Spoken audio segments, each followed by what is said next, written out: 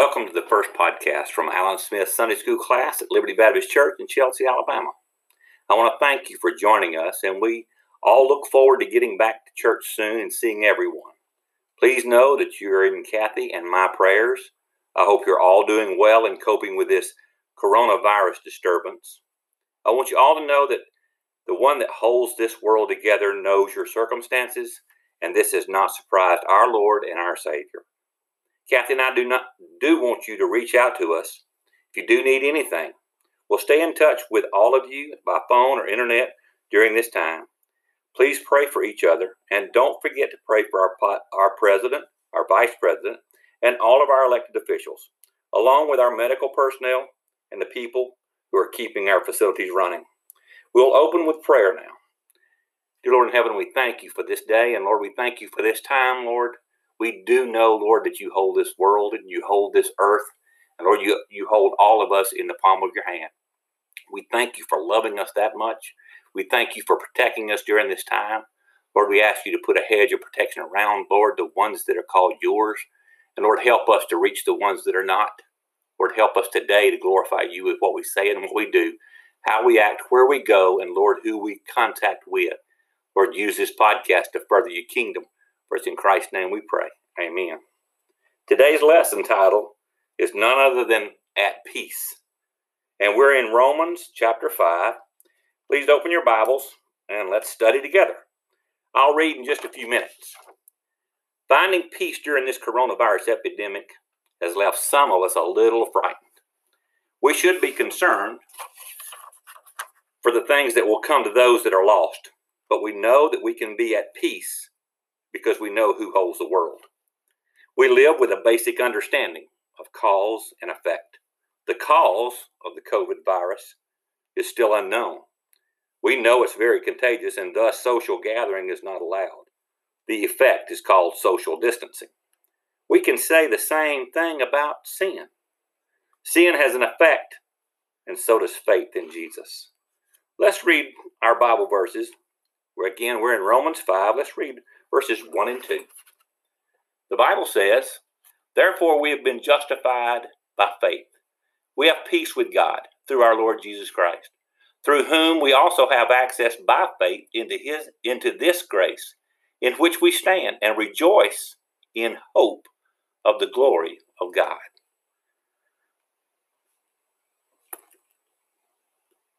We've been declared righteous by faith because we have been justified. We have peace with God. And because we have peace with God, we can approach him by faith through his Son, Jesus Christ. Our peace with God is not dependent on us, but it's through our Lord Jesus Christ. And this access to God enables us to stand firm through the trials and the tribulations such as today. He says, rejoice. Rejoice in serious times as these. We can rejoice even now in our problems because we know God will use them to produce a proven character within us. Paul reminds us that the peace of God will protect us because the God of peace will be with us. That's Philippians 4, 7, and 9. Paul also tells us the benefits of justification. Number 1 is to have peace with God. Number 2 is access to grace. And number 3 is our hope of glory. And we know this hope will not disappoint us. We, believers, have firm footing when we stand in God's grace. Verses 3 and 4 says this, "And not only that, but we also glory in tribulations, knowing that tribulation produces perseverance, and perseverance, character, and character, hope." God often uses our afflictions to shape our character in his image. Tribulations are unpleasant, but they do not define us. These difficulties help us in our personal growth, thus resulting in perseverance, and trials result in our character looking more and more like our Lord's. This proven character produces in us our patient endurance, and thus we shine when we're experiencing suffering. In other words, the pressures of this world do not break us. And God uses them to transform us into the image of his Son. thus allowing the Holy Spirit to change our outlook on everything. Verse 5 says this, "Now hope does not disappoint, because the love of God has been poured out in our hearts by the Holy Spirit, who was given to us."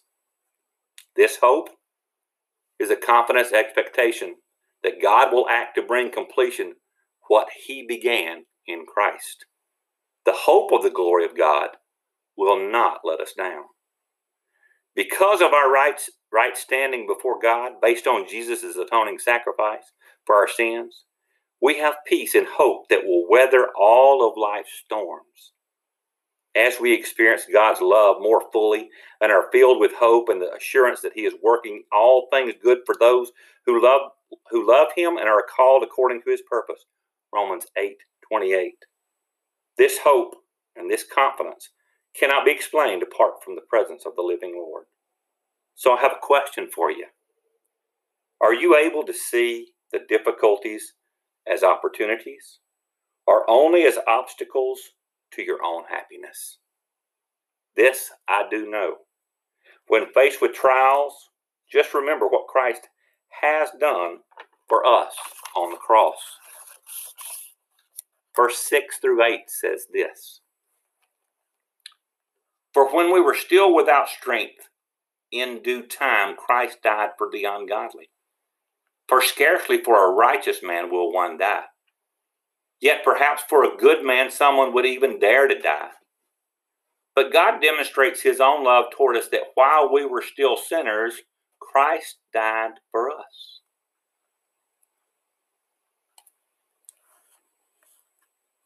That's hard to believe, and we need to take that into, and let's break that apart with what they're saying here in the Bible.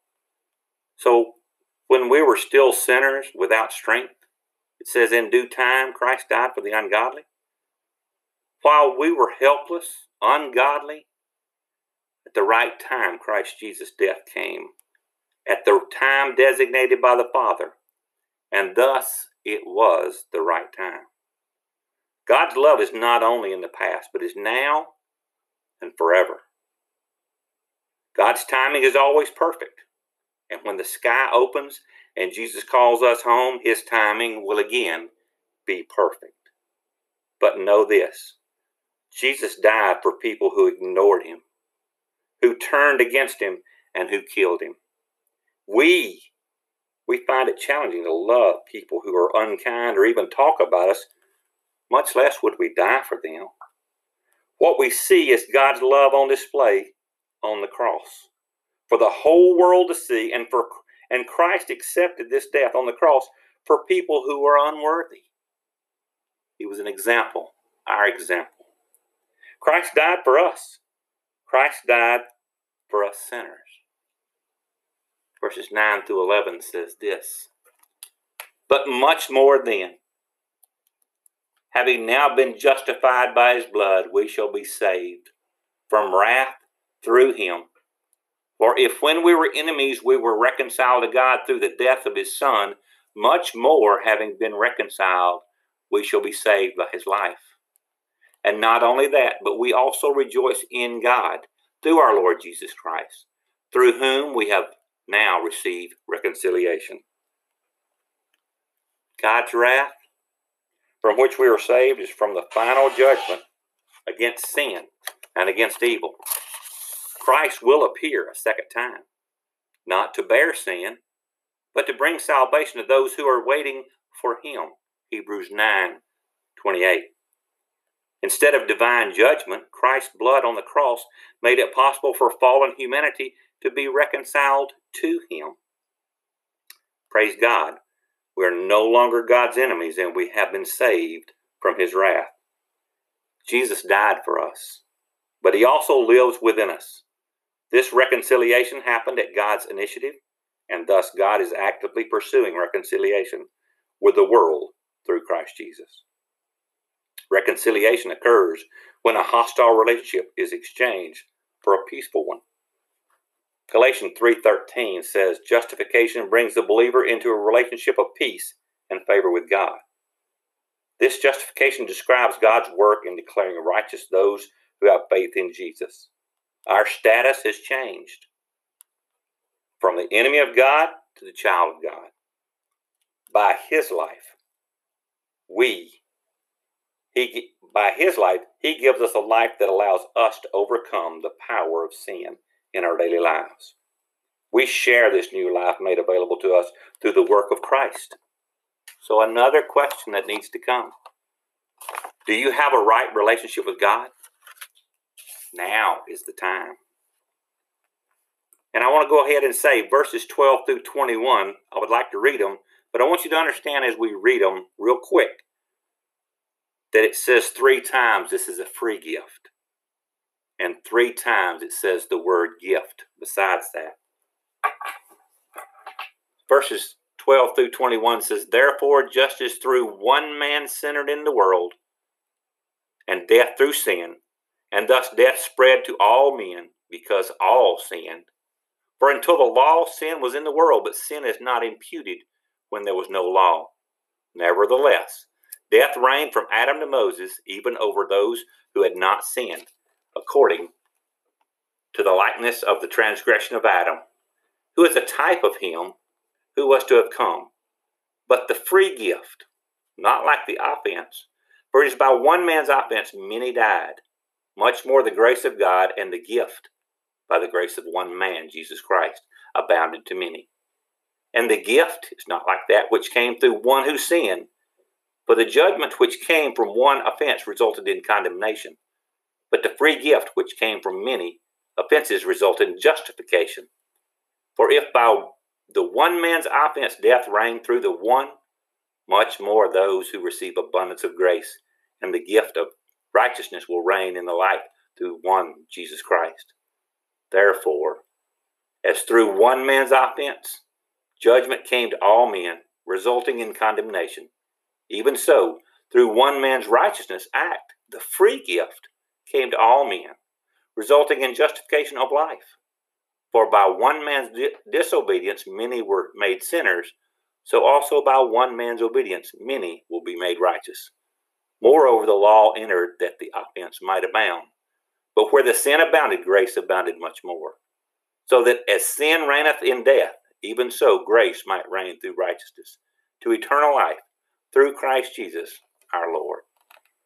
What do we have to learn from this? Verse 12 talks about something called death entered through sin. Verse 15 says free gift, a gift by the grace. Verse 16 says gift, the free gift by justification. Verse 17 says the gift of righteousness. Verse 18 says free gift to all men. Sin reigneth in death. Grace reigned through righteousness, to eternal life through Jesus Christ our Lord. What Jesus took from us is God's wrath. And what he gave us, the free gift, is a right standing with God forever. We've been justified. We've been reconciled to God. Christ is alive and grants us power to live differently from the world. That closes this session. Please contact us with prayer requests and any other needs you might have. And we look forward to hearing from you soon. We love you in the Christ.